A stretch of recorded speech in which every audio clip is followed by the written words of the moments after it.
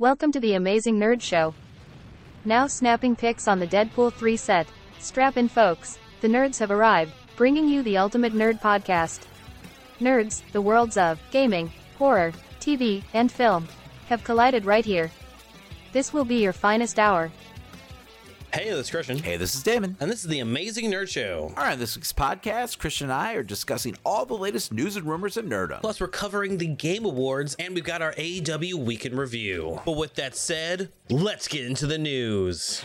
Every week, we collect the biggest headlines and rumors in nerdom. We're not mild-mannered reporters. We're mere podcasters with opinions. Warning, potential spoilers for upcoming shows and movies ahead. Check timestamps to avoid spoilers. You have been warned. All right, up first, some major spoilers ahead. It looks like we've got more Deadpool 3 set photo leaks. With production resumed, Deadpool 3 immediately gets more set photo leaks as photos dropped this week on X of Wolverine and Deadpool fighting X-Men 1 Sabretooth. The role was formerly played by Tyler Mane, though the picture isn't clear enough to really tell us if he is reprising the role. Another detail that has caught a lot of people's eyes is the car that's seen in the bottom of the photo, as many believe it might be Human Torch's hot rod, as it is speculated that we might see the Fox version of the Fantastic Four in this film. But that's mere speculation at this point. Deadpool 3 is set for July 26th, 2024. And also, there was another leaked photo of what looks to be Toad from the first X-Men film, riding in a Fantastic Four vehicle of some sort. At this point, there's no word if the original actors, Tyler Mane and Ray Park, are reprising their roles in the film. Now, I was surprised to see this version of Sabretooth, because we did hear a while back a rumor that Lee Schreider was going to be in the film. But, I mean, we're dealing with the multiverse, so I guess anything is possible, especially in a Deadpool movie, right? So I guess we'll just have to wait and see. Yeah, a multiversal Deadpool movie. I mean, they could both be in it for sure. Yeah, so. Right? I mean, shit, how many different versions of characters did we see in those X-Men films alone? Exactly. So, I mean, their continuity was such a mess. God, just drove me insane. Now, I'm hoping that they actually get, like, Tyler Mane and Ray Park to reprise, their roles also. Because I never understood why they never had those actors return. Like, their version of Toad was so much cooler than, the actual comic book version. I think we did actually see another actor play the Toad character, right, at one point in one of the X-Men films. Mm-hmm. But yeah. And I, like, Tyler Mane, like, I understood why they went with Lee, like, for X-Men Origins. But at the same time, like, it felt like such a different character too compared to what we got in the first X-Men film. But I mean, you could say that with a lot of the characters in those X films. So, throughout their continuity, just so many weird choices. But anyway, I'm not going to harp on that since, that version of the franchise is pretty much dead at this point. So yes, rest in peace. But anyway, they need to get these leaks under control. Did you see Ryan Reynolds post? Yes, he did. With Urkel. Yes, he did his own leaks with the Predator and Urkel, and then other people started doing their own leaks, with Mickey Mouse and shit like that. And it's just strange that they're having such a hard time, like, keeping these set photos off the internet. It almost makes me suspect that maybe they're leaking them on purpose. Because it's not like they're, like, in the middle of a busy city or something like that. Like, they're somewhere in Vancouver, like, out in the middle of nowhere. Like, you would have to think it was someone on set doing it. It would have to be, right? So, but who knows? But with all these set leaks, I don't know. It feels like it's pretty much confirmed that we're getting Deadpool versus the Fox Marvel Universe, which I'm definitely game for, so. But anyway, moving on, we've got a quick update for the upcoming series, Agatha Darkhold Diaries. Disney has finally announced an official release window for Agatha Darkhold Diaries, assuring Marvel fans that it would be coming out as a part of their 2024 release schedule. Rumors have pointed at a late 2024 release, but at least Disney at this point has confirmed that it will be coming in the next year, as long as, nothing happens. Yeah, 2024 is shaping up to be the lightest year in a long time from the MCU, because on the film side all we have is Deadpool 3, and then when it comes to series we have Agatha, Echo, which drops like in the very beginning of the year. And then I believe just X-Men 97 confirmed. So, I mean, there's a possibility that Spider-Man animated series might come out, but is that even the MCU or is that Sony? It says Marvel Studios' Spider-Man freshman year. Okay, then that's the MCU. So I believe at least. Because if it's Sony, it obviously doesn't actually count. So well, because then would be because Sony's got what, like Kraven, and then Venom, and Madam Web. Madam Web, yeah. Yeah, I don't count any of those, so whatever. They're picking up the slack, though. Sure. Is that what we want to call it? Sure, yes. It's exactly what I'm going to call it. Makes me feel better. Or are they just polluting the waters? It feels like they're polluting the waters to me, at least. All right, well, moving on to some Star Wars news. It looks like we've got an update for Andor. It was noted this week while Disney was announcing its 2024 lineup that while The Acolyte and Skeleton Crew were coming out for Star Wars from Lucasfilm, of course, Andor Season 2 was not on their list, which, while originally set for a fall 2024 release, perhaps is now being pushed to 2025. But there hasn't been an official word put out by Disney on this matter just yet. I don't think this is really a big surprise to anyone, because I don't even know if they really, like how far into production they were before the actor strike started. So I just kind of assumed this was going to get pushed back big time.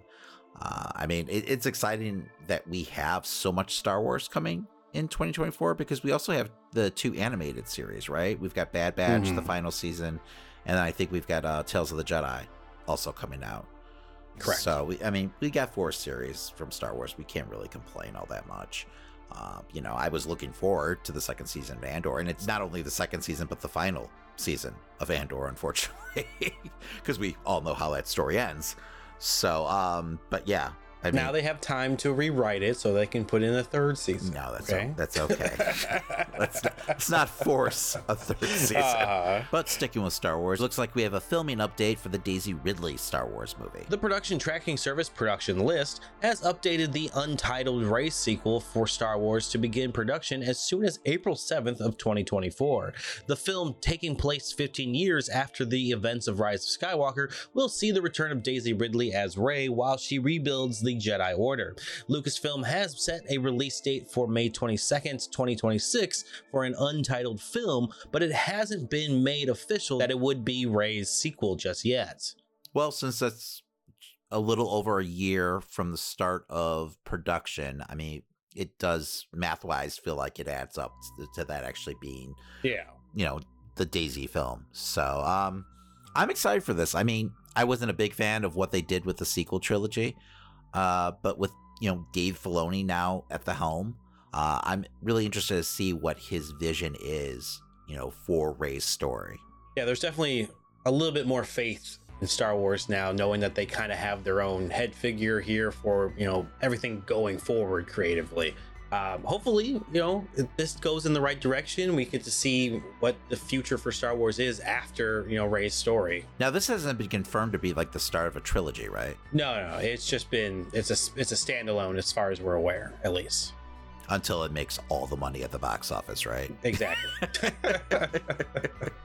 Hopefully they have more foresight than that, and if this is meant to be a trilogy, they're already writing it with that in mind, so... Because that's really what got them in trouble with the sequel trilogy. It just felt like they were making the shit up as they went along. So the premise of this film is Rey training a new crop of Jedi. And then something goes awry at some point. Well, is what we've been obviously told.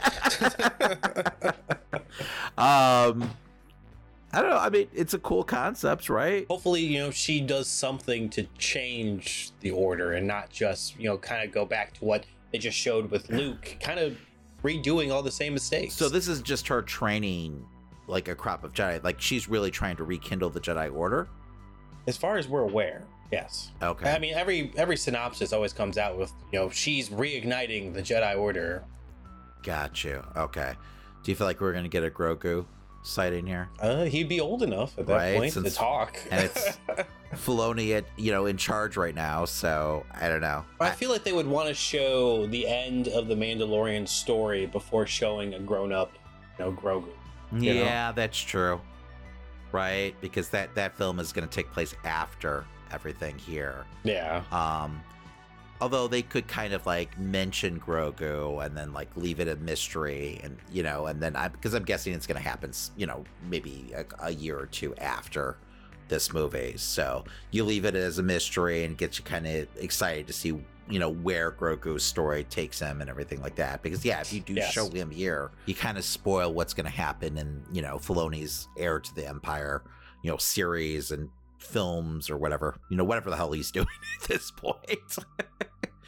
Right, because there was rumors that the fourth season of The Mandalorian was also going to be a film, so that story could be getting multiple movies, because we know that Filoni's supposed to also have like a movie to kind of finish all the storylines from his series. So it looks like we're in store for a lot more Star Wars in the next decade. Now, if Grogu did appear as a Sith in the Rey film, now I'd be really interested to where everything's fucking going. You're speaking my language, Christian. But I don't think that's happening. No. We also got a DC story this week from Deadline that Sean Gunn, brother of DC Studios head James Gunn, will be playing Maxwell Lord in the DCU.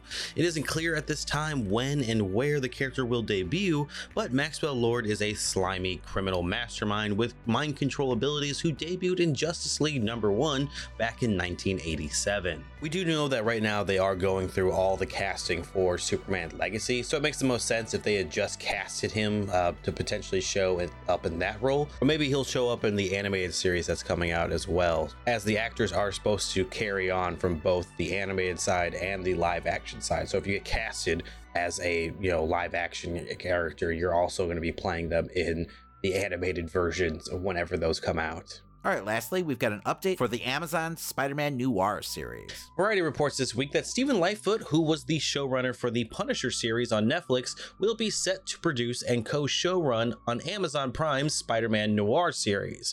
He will be co-showrunning with Oren Uziel, who is also on to write for this series. Oren is, best known for producing and writing films like the new Mortal Kombat, Escape Room 2, and Cloverfield Paradox. Is this live action, Christian? Yeah, it's supposed to be live action. Okay. I don't know, man. I'm a little nervous after realizing who Oren is, because all those films I just listed for him, I did not like any of them. Cloverfield Paradox. I don't think I saw that. That's the one where it's out in space and we kind of see when the rock comes down, but like they're all trapped in this kind of weird environment in space. And that went straight to streaming, right? Yeah, that was straight to streaming. That was on Netflix. That's different than Cloverfield Lane. Yeah. Then, right? Okay. Yeah, I mean, do we need this? I don't know. Like, I mean, this is the definition of milking the cash cow. I mean, Sony just has no fucking shame. The only way I could see myself getting excited for this is if they get like Nick Cage to like reprise his role as Spider-Man Noir. Because otherwise, I don't know.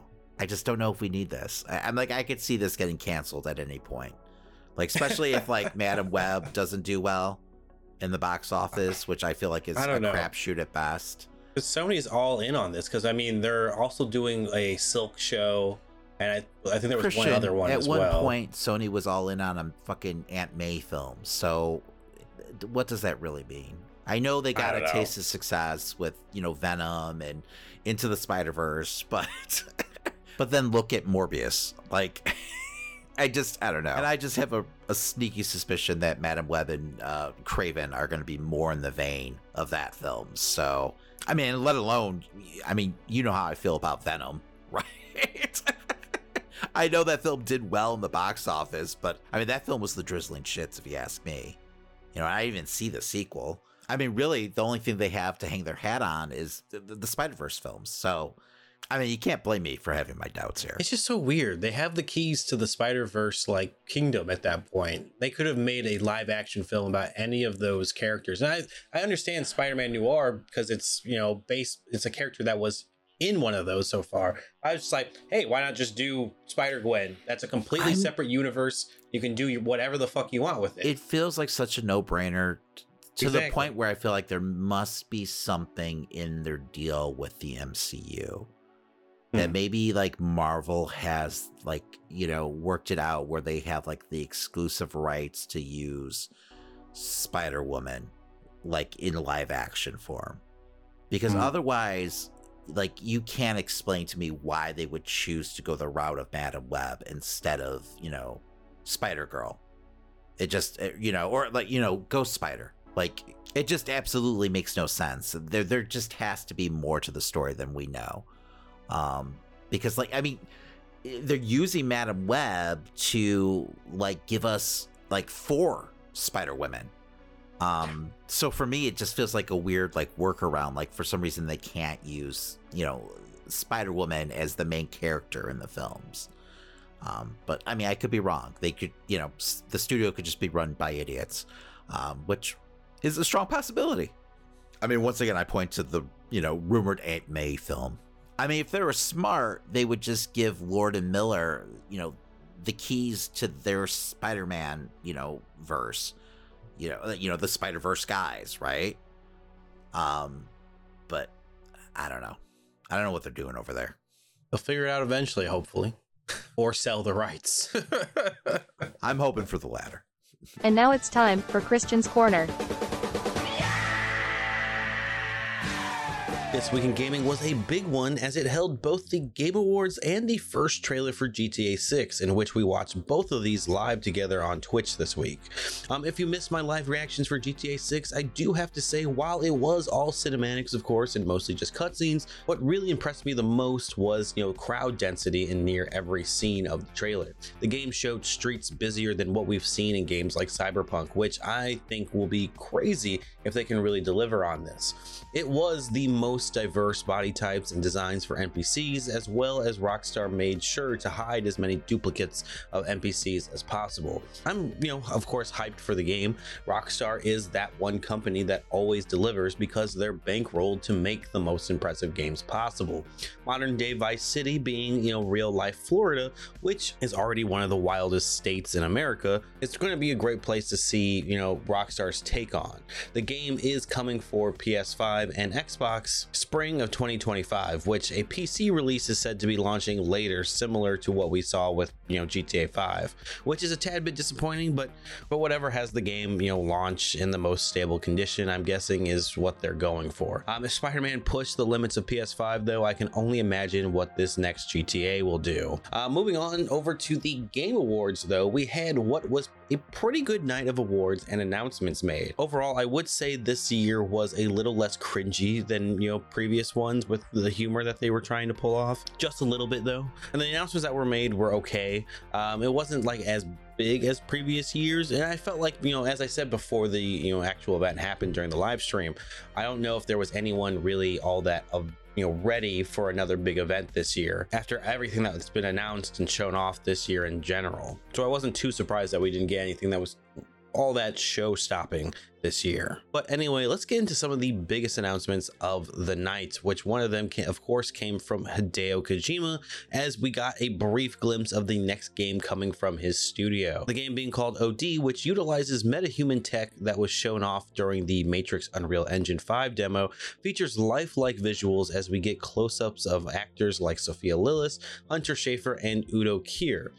Their eyes bearing all the visuals you'll get, where they see a door opening and kind of scream. Working with Kojima are going to be several collaborators, though only one came out for the event, being horror director and comedian Jordan Peele, which pushes the fact that this game will be most likely a horror game experience. I don't want to say that it's straight up a horror experience, as Hideo himself didn't necessarily call it that. After Death Stranding, I'm not sure what to expect from any of his titles, so just know that it'll probably be visually insane and probably have a very wild story. One of the biggest surprises of the night came from God of War Ragnarok, which is getting a roguelike DLC that will be free to download on Tuesday, December 12th, which we will definitely be playing on stream this week. After Last of Us Part 2 and now God of War, I wonder if all of Sony's single player titles will be getting this type of game mode for their games. It definitely feels like the direction that they're going in. Beyond that, we have Arcane's main branch that developed Dishonored and Deathloop, as they showed off what they've been working on, which is a new Marvel project in Blade. The game will be a third-person action game set in Paris, which I did not get Paris vibes from this teaser, but oh well, the developers are French anyway.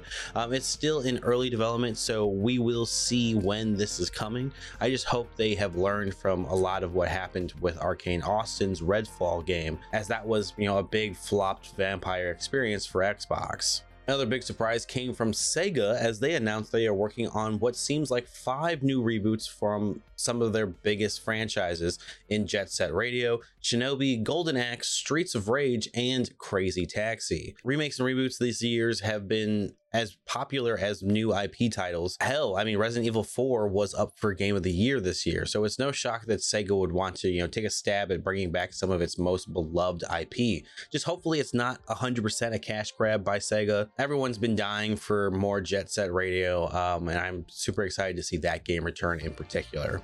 Hello Games returned to the Game Awards this year to announce a new project, and it's just as ambitious as No Man's Sky, of course, which at first, made me groan as Sean Murray began explaining his game. But then we saw it in its in-engine trailer for Light No Fire, and I have to say, while the art style isn't necessarily my cup of tea, this game looks impressive. Hello Games has learned a ton over the last 10 years since its, somewhat disappointing launch with No Man's Sky, and it really seems to be here in Light No Fire that we may have figured out what they would need to make an explorable fantasy planet in multiplayer, as they showed off crafting and flying and brief shots of fighting while exploring this procedurally generated world alongside your friends. If done right, this could be the next big fantasy experience in gaming, but I think, like many, I'm going to be holding tight here until we get some hands-on previews, of course, before dipping my toes back in on a launch with Hello Games. But if anyone has proved how a game can be reinvigorated, it's this studio.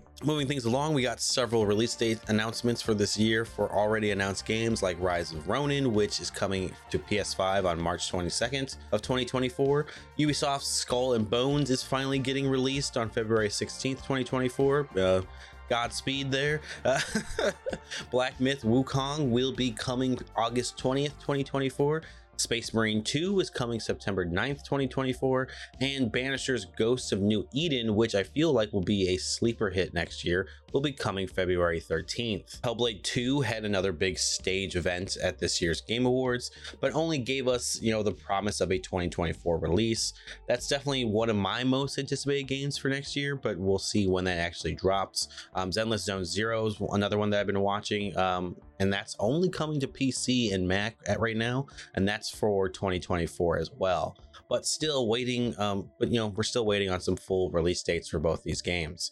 Other games that caught my attention this year were titles like Lost Records, Bloom, and Rage, which is coming from the Life of Strange developers. It seems to be their next universe, as it follows friends who reunite 20 years after a mysterious event happens in the woods. Former developers at BioWare, who now work for Archetype Entertainment, announced their first new game in a sci-fi RPG called Exodus that will apparently feature performances from Matthew McConaughey. The best way I could describe what was shown off is that it's Mass Effect with time dilation from Interstellar, as your character will become a traveler exploring the galaxy while losing time on Earth with loved ones. For Dead by Daylight fans, Behavior Interactive and Supermassive are working on a single-player experience called The Casting of Frank Stone, set in the same game universe. It will feature a cast of friends discovering a gruesome mystery at a local steel mill, and of course probably getting themselves hooked. This is set for a 2024 release as well. Saber Interactive gave us a CG trailer for its Jurassic Park survival horror game, as you'll take on the horrors of being trapped on an island of vicious prehistoric beasts, though this is most likely still in early development, as a former game was already being worked on and that got canceled, I believe, early this year. Former Payday developers are working on an interesting heist game. It's set in a cyberpunk-style universe with mind-bending elements, as they describe it. The CG trailer for Den of Wolves definitely caught my attention, as not only a fan of heists, but a fan of cyberpunk genre, so I'll definitely be keeping an eye on this game as it continues to develop. A couple other CG trailers we got were from Lightspeed Studios with their new game The Last Sentinel, which will will embark you into the futuristic Tokyo in what looks like a very corrupt Japan, very cyberpunk style. Lightspeed Studios, however, is led by several former Rockstar employees, but not else is really known about the game just at this time. And then there was also a new trailer for the First Descendant, which showed a great sense of scale as the game shows humans, battling giant ancient mecha. So it is a looter shooter, so I probably won't be all that interested in the game. But so far, its trailers have been pretty impressive gameplay wise. Before we move on, Game of the Year was Baldur's Gate 3, which was absolutely deserving. It just felt like a league above every other game that was listed. It's one that I'll definitely need to get back to streaming wise. There was definitely a moment though where I thought Alan Wake 2 might sneak in and get Game of the Year as they were starting to catch up with the amount of awards that they were winning. But overall, Larian Studios absolutely knocked it out of the park and went far above the bar for what most gamers want out of a game. So hopefully the rest of the industry will learn and rise to the occasion. Though I'm not going to hold my breath for studios that come out of EA and like Ubisoft to really reach that same level that Larian gave us. But like I mentioned before, we will be streaming this week. That God of War DLC is coming on Tuesday, so we'll definitely be live for that. Other than that, we are getting back to Starfield because I haven't finished those last few missions, so we gotta finish that game. We just beat Spider-Man this past week. It was a great game experience. I'm excited for the future of what Insomniac is going to be doing with the Spider-Man games, and potentially creating their own Avengers game at some point. That's kind of my hopes, but I'm super excited for Wolverine whenever that shows up. A lot of people were disappointed that there wasn't a trailer or anything, any mention of Wolverine here, but yeah, I imagine next year we'll definitely be getting something from that game. But I'm also glad to see that Marvel has reached out to other companies and have other people doing Marvel games. Like I never expected to get Blade from Arcane Studios. I think that's probably going to be a really good team up there. But yeah, I'll definitely be getting back to Baldur's Gate. I'm going to finish Starfield before I get into the Cyberpunk expansion, because that's what I really want to be playing right now. I've been waiting to get into that as I finish other games. So make sure you join us on Twitch for even more gaming goodness. But now let's go ahead and move on to some wrestling. I recall the first time I won the Dynamite Diamond Ring, but I can't recall who I beat. I know it was some talentless white trash hit. Renee, do you remember who I beat for the Dynamite Diamond Ring? Because it's escaping me. Oh man, I think it was me, and I think it made me so upset I had to console myself by becoming the world champion instead. Oh yeah, that reign was fantastic. Lasted about 6 months, right? Tremendous stuff. Thing is, my reign's kind of been well over a year. Well, I'm sure you're real proud of that, and I'm sure you'll continue to be proud of it while you're 70 years old, at home, by yourself, telling your ninth cat about your 1-year title reign. It's cute. Yeah. So up front, I did not catch Collision this week, so you're going to have to fill me in on exactly how that show went down.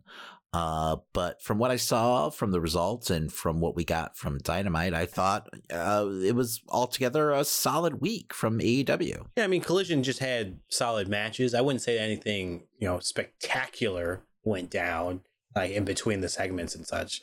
Like we got little things that were like pushing towards the Adam Copeland versus Christian match. They had a little video package there. But beyond that, I mean, it's just mostly Samoa Joe trying to hunt down and stop MJF from getting in trouble. They again had Roderick Strong trying to convince Samoa Joe that MJF's most likely the devil and to take them seriously, and Joe kind of laughed them off as he has better things to deal with watching over MJF. Gotcha. But from what I heard, the Continental Classic matches that were featured on the show were pretty top notch, right? Yeah, the show actually started off with Brody King versus Claudio, which was, of course, just a heavy hitting match the entire way through. I love every match that Brody King has in this tournament so far, so... And of course, Brody King won. He's up 6 points right now. Claudio only has 3. Yeah, I mean, you say of course, but that's a pretty big win for Brody King. I know, I didn't think that, in my eyes, Brody King's, a big challenger in this tournament. And the fact that the storyline in commentary is that people were underselling his ability. I just thought that was a little ridiculous. Well, Claudio is a pretty big name. So, I mean, I mean, Brody is definitely a heavy hitter and, he's up and coming, but Claudio's been a champion in multiple companies. And, he was just, recently the Ring of Honor world champion. So, I mean, it is an upset victory, at least storyline wise. Now, was I necessarily surprised that Brody went over? No, because it definitely feels like, Brody's stock is pointing up right now in AEW. They're definitely trying to push him more as a single star. And in flashes from what we've seen of him, because I don't think he's had that many single matches. He had that mini feud with Darby, but from what we've seen of him, I mean, he definitely deserves the push. So, I mean, he's a standout, really. Especially if Malachi is, kind of injury prone. It'd be good to have Brody King. I have no idea what the fuck is going on with Malachi. There were rumors out there that he's got a bad back, and that's why they've been trying to protect him in a lot of like tag and, trios programs. And that's why we haven't seen a serious like singles run from him since his debut, with the company.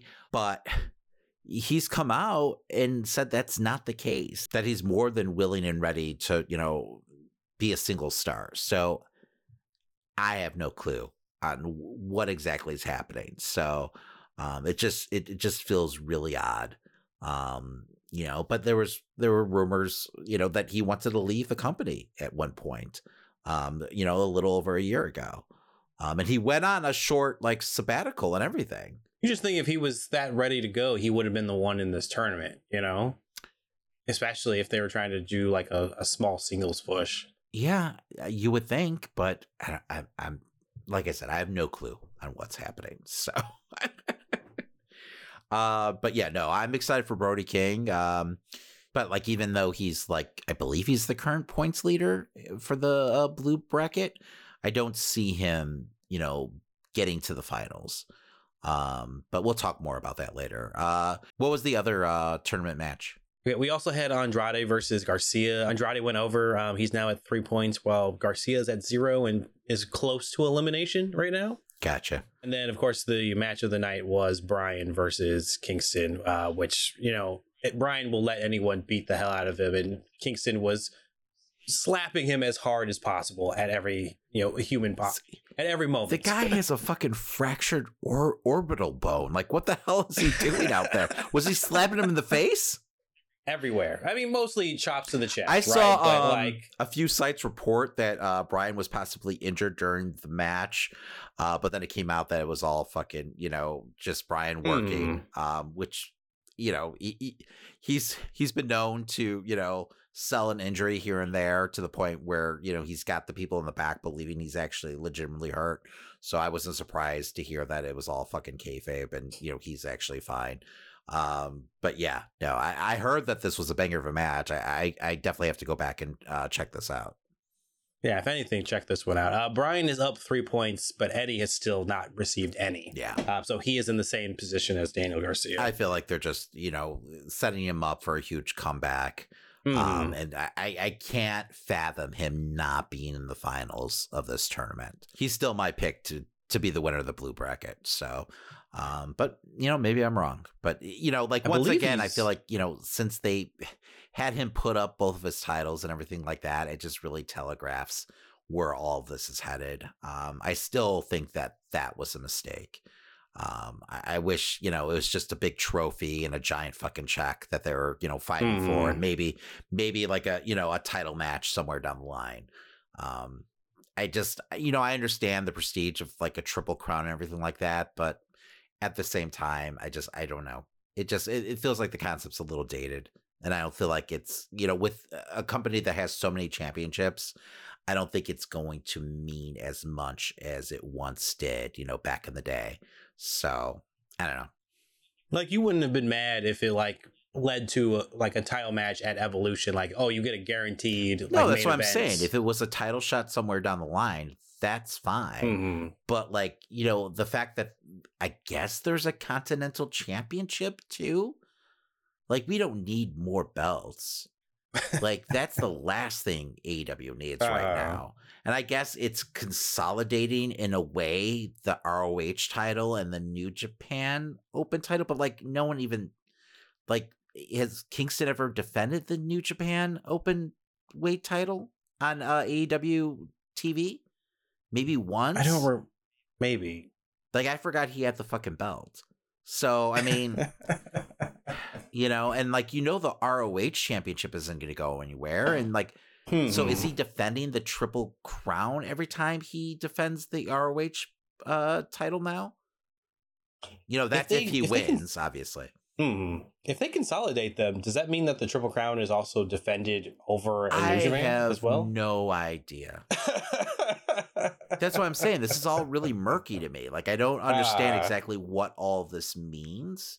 So in the long run, it just doesn't feel like it means much, at least to me. I could do without any of this. So, but overall, I've really enjoyed the tournament, so I really feel like it's elevated the in-ring product, the last couple of weeks. Like, I mean, the only reason I'm going to go back and, watch Collision is because I want to see the tournament matches that took place. Because it sounds like at this point, like Collision is still just a 2-match show. Which I feel like is a huge problem. I'm not quite sure why they're booking it that way, and maybe they're just at this point kind of throwing in the towel and just knowing, they know that they only have a certain amount of eyes on the show every week due to its time slots. So, they don't want to give everything away on that show. But I don't know. It still feels like a missed opportunity. Like, I feel like you should still book it to be like must see. Exactly. Isn't that the point? Because even as a big AEW fan, I mean, it still feels incredibly skippable. But anyway, moving on to Wednesday night, the show started off with Moxley versus Roosh, which was a hard-hitting affair as you would expect. I love Roosh. Like, slowly, he's becoming one of my favorite, like, AEW wrestlers on the roster. I'm glad that, he's finally back on TV because he was gone for quite a bit. I know he was in contract negotiations and everything like that, but then it felt like it took forever for him to re-debut on the show because it was on Collision, but they were doing all those weird vignettes with, his faction going to Mexico, and then I don't know. It felt like it took like a couple months for him to actually show up. But now that he's here, he's fucking kicking ass. Like, Moxley and Rouge. I mean, their first match a while back was awesome. So I don't know why I expected any different, but they were just in there beating the shit out of each other. Mox went over. I was a little disappointed that he wasn't working the injury angle that I assumed was part of his storyline in this tournament. We saw him, seemingly like hurt his knee against Jay Lethal. He cut a promo about it, about physically like breaking down and everything like that. But like during this match, like it didn't seem to be part of the story whatsoever. Those all go. Right? Yeah. So I thought that was a little odd. But overall, like, I mean, this was just two guys beating the shit out of each other in the middle of the ring, which is always going to be, a hit in my books. So, I love the finish with, Moxley, catching him with the bulldog choke and, Roosh waking up and being confused and everything like that. I thought Roosh lost nothing in this loss, if that makes any sense. I mean, if anything, it just put over how much of a threat he is. And I could see like him actually being more over with, the AEW audience now after this match, which I think is kind of the point of this tournament. I mean, with the rumors of like Andrade leaving, I'm glad that Roosh, has the reins, I should say, over this faction that he's in and everything like that. And, seeing that he can still flourish here even without Andrade around. Yeah. I mean, they've been separated for quite a while now, which I was surprised by at first because it felt like, okay, well, they're both on the same show. They both seem to be colliders, if you will. So I thought, okay, well, I'm sure they're going to end up, teaming up again or, Andrade would join the faction. But it seems like Andrade is, right now currently stuck in the Miro storyline, which I'm guessing is probably going to lead to a match against those two at World's End. But I've been wrong before. I mean, AEW definitely can get a little long-winded with their storylines, so who knows? Yeah, like the exchange between Miro and his wife this week was very, I don't know where they were going with any of that. Yeah, I mean, the storyline is pretty odd. So what I'm getting from this storyline is like CJ is trying to manipulate Miro and like feed him different opponents, like, control him in a roundabout way, even though like Miro wants nothing to do with her right now. Like she's kind of playing this long con and like setting up her like so-called associates to like, get destroyed by Miro. Maybe she's trying to like, get Miro's mojo back, or, once again, it's more about power for her. But I foresee like this whole like angle ending with, Miro and CJ back together. I mean, it makes sense to me, but I don't like the whole like, you went after your god and now I'm doing my I don't know. It's getting real convoluted. Don't get me wrong, I'm not saying it's good. I don't think it's over whatsoever, because it is so odd. But that's what I think they're going for. Is it working? Not really. So, but anyway, quick show note. I know this week's Collision actually taped the day before Dynamite this week. But we're not going to get into spoilers, even though they're out there on the internet. So when you hear us talk about the brackets, and who's in the lead, it's basically everything up to, after Dynamite. But the next match out of the Gold League was Swerve Strickland versus Mark Briscoe. We had Swerve going over in a damn fine match. Swerve is still incredibly over. You could really tell that the crowd, wanted to cheer Swerve. But I think at the same time, Briscoe's such a favorite that they were a little torn. But yeah, I mean, he's just so endearing, to watch as a character, and his in-ring work is easy to get over the crowd every time. Mark Briscoe. Oh yeah, 100%. 100%. Yeah. And that's even without like everything that's, happened to him, in his personal life this year. So I definitely see Briscoe as a big star in the making, with AEW. Not that he's not already a big star, but I feel like with the AEW audience, he's really going to get over to that like next level. And I could see him like eventually, capturing gold, but that's not going to happen just yet because he suffered a loss here, which actually mathematically eliminates him from the tournament. Now he's still in the tournament, but he can't win the tournament because it's a round robin, meaning you still play out all the rounds. But this also means that Swerve, along with Moxley, is in the lead for the gold bracket with 9 points. So, I mean, Swerve's push continues. And I wouldn't be surprised if we don't see him getting a world title match sooner than later. We know next week we're going to have Moxley versus Swerve at Winter's Coming. Do you have any predictions? Because that's a pretty big fucking match. I still feel like Moxley's going to go over and win the tournament in general, or at least get to the finals of the tournament.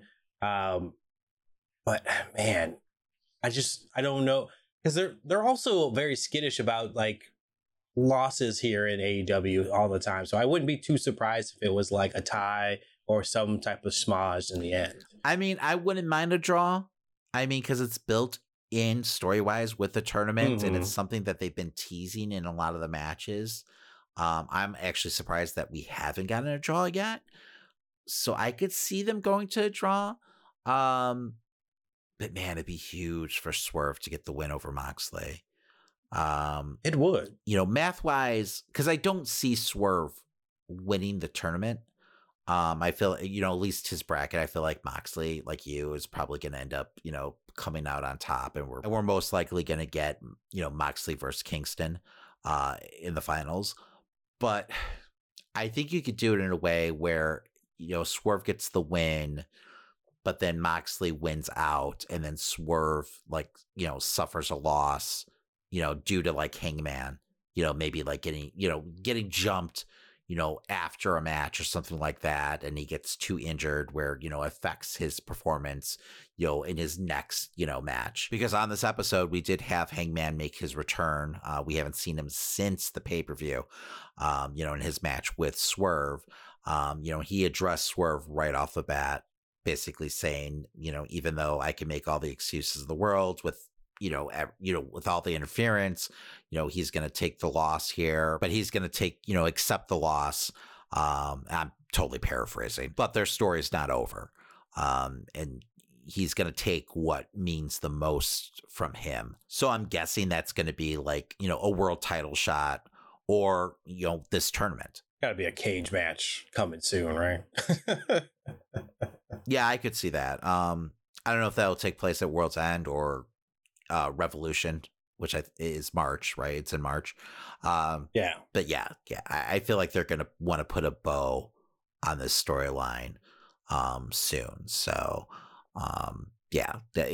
just from the tone of his promo and everything like that. And I think the writing's been on the wall. Like, I could definitely see, Hangman, jumping Swerve at some point, because we know we can't have interference, but that doesn't mean that Hangman can't take him out in the locker room or something like that. So, I could see that. Or even maybe like, MJF, he's somehow gets a title shot with MJF and, Hangman, interferes. Because, I mean, if you look at it, really, the crowd's so behind Swerve right now, you could get a double switch. Because I feel like if Hangman costs Swerve, a title of some sort, like, the fans might turn on Hangman. So I don't know. We'll see. We'll see what happens. The one thing I will say is, like, AEW is doing a great job of pushing Swerve and making him feel like a big deal. And they're definitely trying to, like, capitalize on it. I mean, to me, he feels like he's the number 2 heel behind, like, Christian right now in the company. Oh, 100%. I agree. Yeah, and I always feel like a top heel is always, an angle away from being a top baby face. So I wouldn't be surprised to see Hangman and Swerve switch roles, down the line. Which I don't, like, we've never really truly seen a heel Hangman. He had his moments of, like, confusion during the whole, like, Kenny Bucks, the whole tag situation, right? When he cost the Bucks their match. For the championship. But that was really it. He was, back a couple weeks later apologizing to them. He was filled with regret right away. So, maybe it's time for Hangman to be heel. Now, do you have Prince Nana with Hangman then? No, absolutely not. Although Prince Nana in, like, Western gear would be fabulous. The only other match in the tournament that we got for this week was Switchblade versus Jay Lethal, which Jay White came out on top. Yeah, I mean, it keeps Jay White alive. Jay Lethal is now mathematically eliminated from being able to, win this tournament. I'm guessing he'll probably play spoiler at some point. Same with Briscoe, either wrestling a possible contender to a draw or eliminating someone with an upset win. I still am sticking to my guns. I wish Lethal wasn't part of this tournament. And I kind of feel the same way about Briscoe, just because I feel like it's made some outcomes pretty predictable. And Tony's been pretty safe in the way that he's booked this tournament so far. I was really expecting to see, like, some, upsets or draws right up top, but that hasn't been the case. But, he's probably saving that for, like, the final rounds, I'm guessing. Yeah, I mean, it's just that mentality of, like, you thought, like, you're going to get the best of the best, and then you have wrestlers that have a clear, like, they're probably going to lose to these upper card guys. And, like, I don't have a problem with the brackets overall, but, like, Tony Khan literally came out and said, we're going to get the best wrestlers in typical fashion. Like, he oversold it. So, like, right off the bat, you're thinking G1, right? Not that you don't have your mid-carders in G1, but you're expecting all your top echelon wrestlers to be participating in the tournament, and that hasn't been the case. Hopefully down the line that changes, where you get all your main eventers in this tournament. I think it'll just make it feel like a bigger deal. But I understand too, at the same time, you're trying to book towards pay-per-views and everything like that, and you've got other storylines taking place. You're trying to placate different groups of fans, if you will. Because I'm sure there's a group of fans who are more interested in the storylines that are taking place than the tournament right now. But speaking of storylines, and going back to Hangman, after Hangman addressed everything that happened with Swerve Strickland, we had MJF show up. And there was a pretty interesting interaction between those two. They both traded insults. MJF was coming off as a total heel here. Totally 100%. Just antagonizing the shit out of Hangman for no fucking reason whatsoever. Once Hangman started giving it back to him, MJF turned around and accused him of being the devil, which felt kind of out of nowhere. And I'm sure that was the point. I think they're trying to give us a red herring, but Hangman, turned around and said it's pretty obvious to everyone that, you're the devil. Which at this point, there's a lot of evidence, pointing in that direction. But still, like, if you really think about it, it just wouldn't make any sense. But I don't know. I mean, it was an interesting wrinkle. Like, it adds someone to the list of suspects, because we were supposed to have our tag match with, Samoa Joe and MJF facing off against, I guess, two of the devil henchmen. Yeah. And it never took place because once Joe hit the ring, the lights started to flash. We saw the devil on the big screen, and then we got a shot of MJF laid out in the back with a beer bottle next to his head. So it looks like someone's trying to set up Hangman could be possibly MJF framing him, but I don't know. I don't know. I mean, it's another wrinkle, like I said. It's a little storyline progression, so I appreciate that because it felt for a while we were really treading water with this ankle. So things are a little back on track.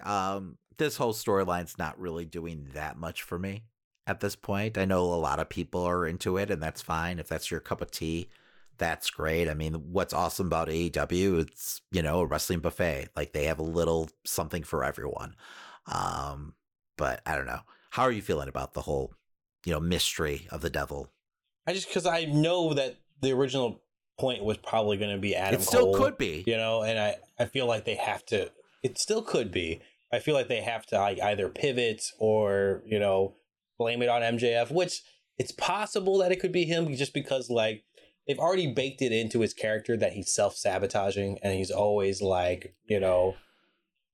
gone against his oon friends and stuff like that, and always pushed everyone away. Why would he hide it? I don't understand. Because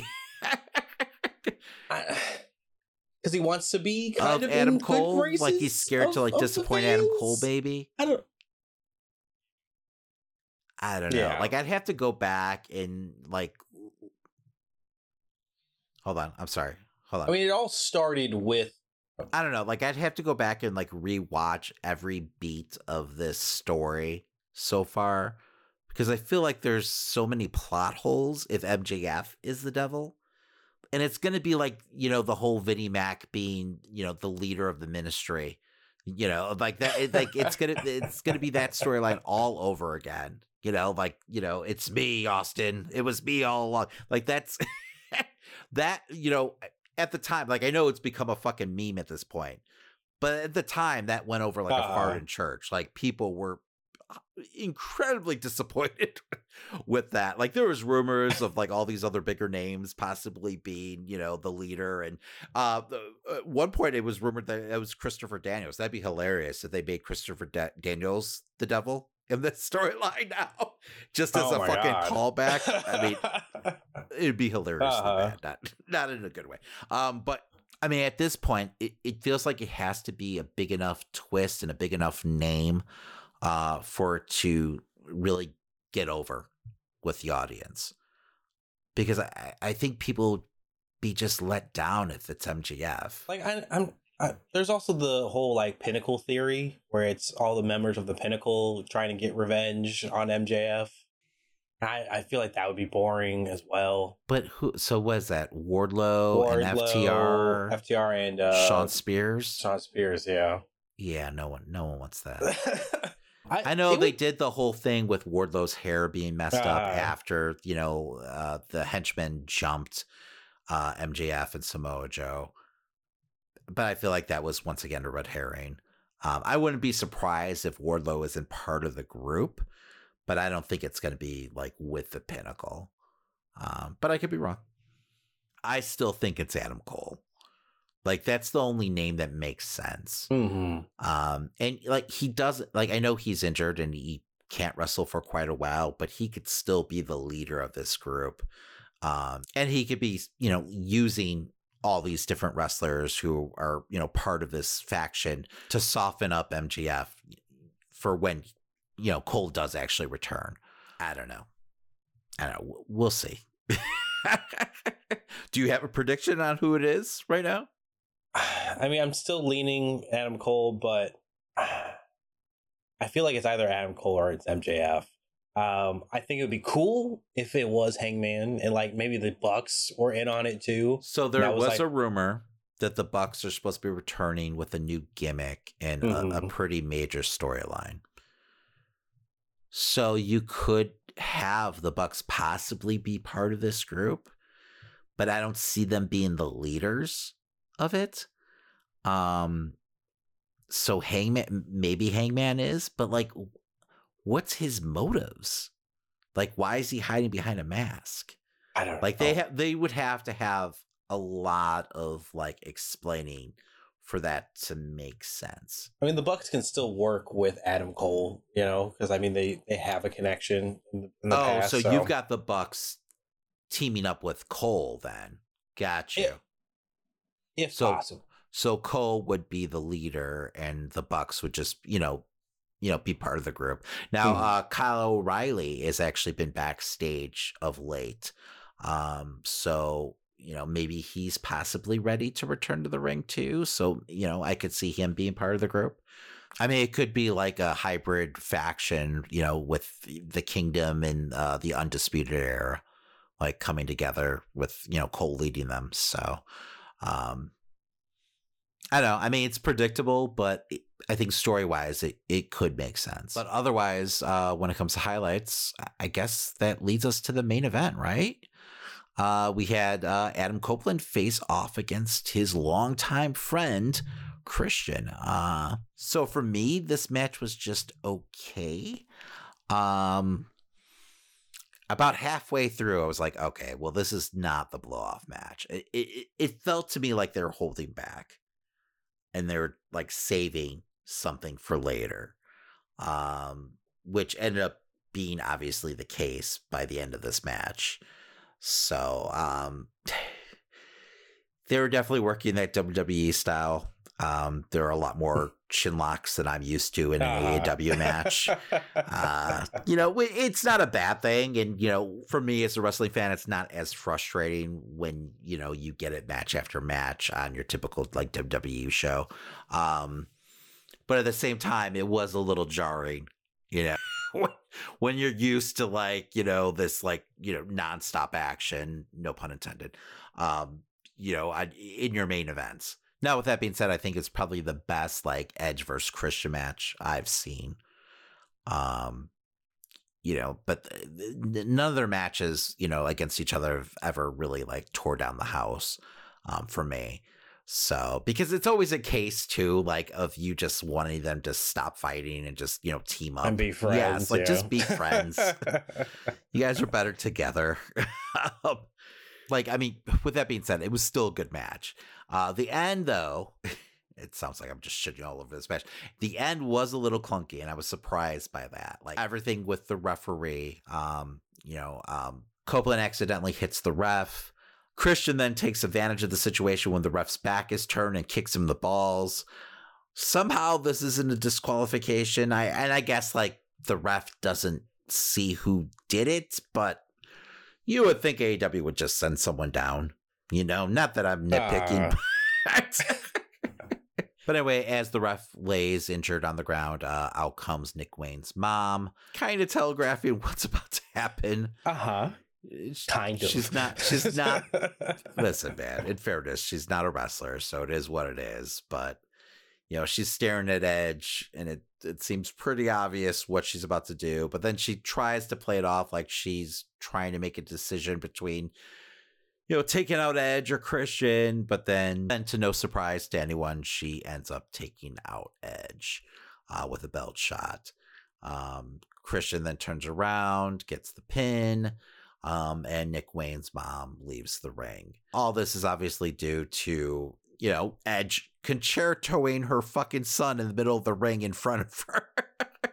Which, like, once that happened and, they made sure to, show her looking on horrified in the corner of the ring, I think it was pretty obvious where the storyline was headed. Listen, Christian has been a complete Christian's been a complete scumbag, but he's never like attempted to murder her son. So, now with that being said, I could see this eventually evolve into Nick Wayne's mom actually joining the patriarchy, and like actually becoming like a couple, if you will, with Christian, as gross as that sounds. And having this like dark, twisted family unit, which could be fun. But yeah, it could be a lot of fun, but she can't act. She just has to kind of stand there, though. There's the possibility she'll get better. I mean, you look at Vicky Guerrero early on, when she like first initially became when she first initially became an on-camera, character and everything like that, to like where she was at the end of her run with WWE, where she was one of the top heels in the company. So everyone can grow, Christian.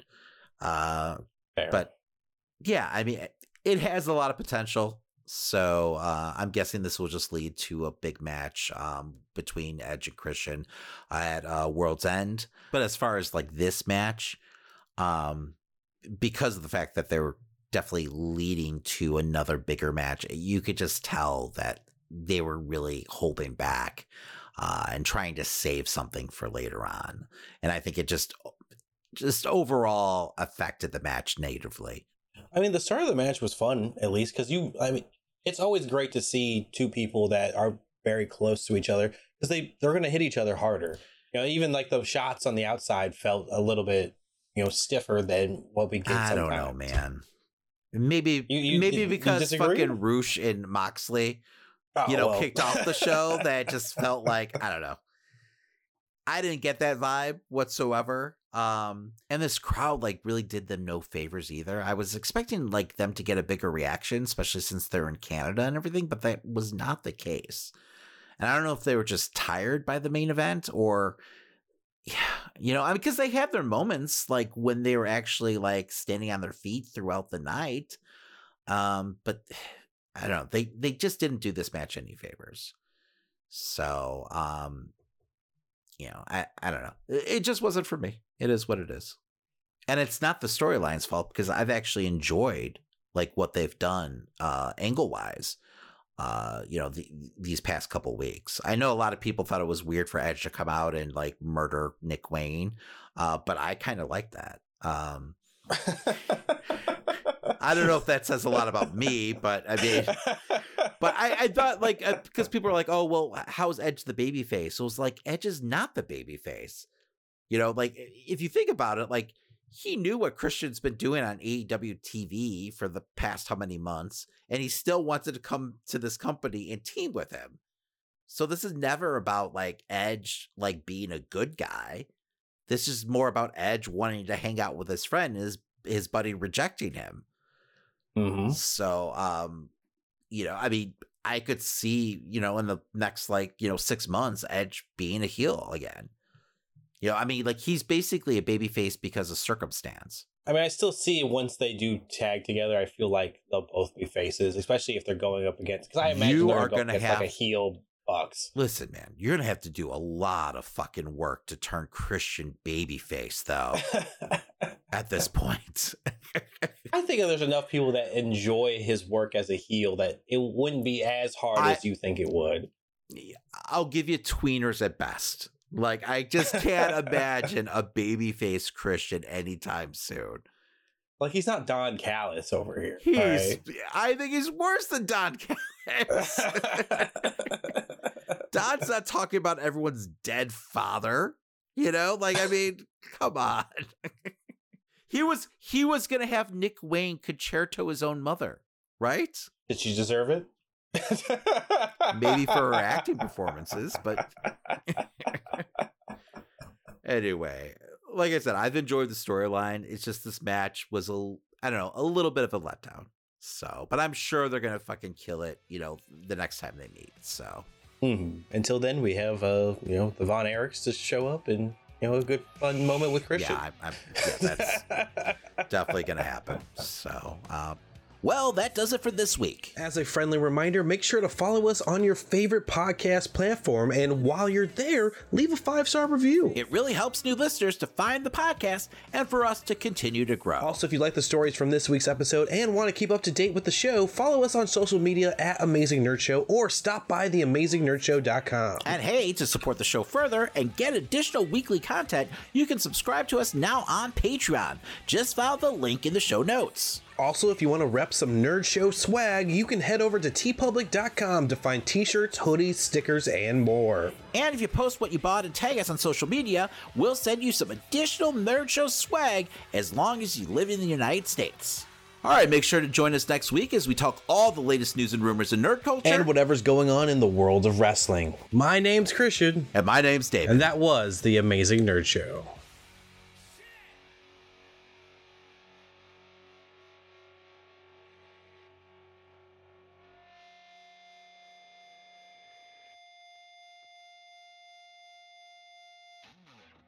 I don't play World of Warcraft.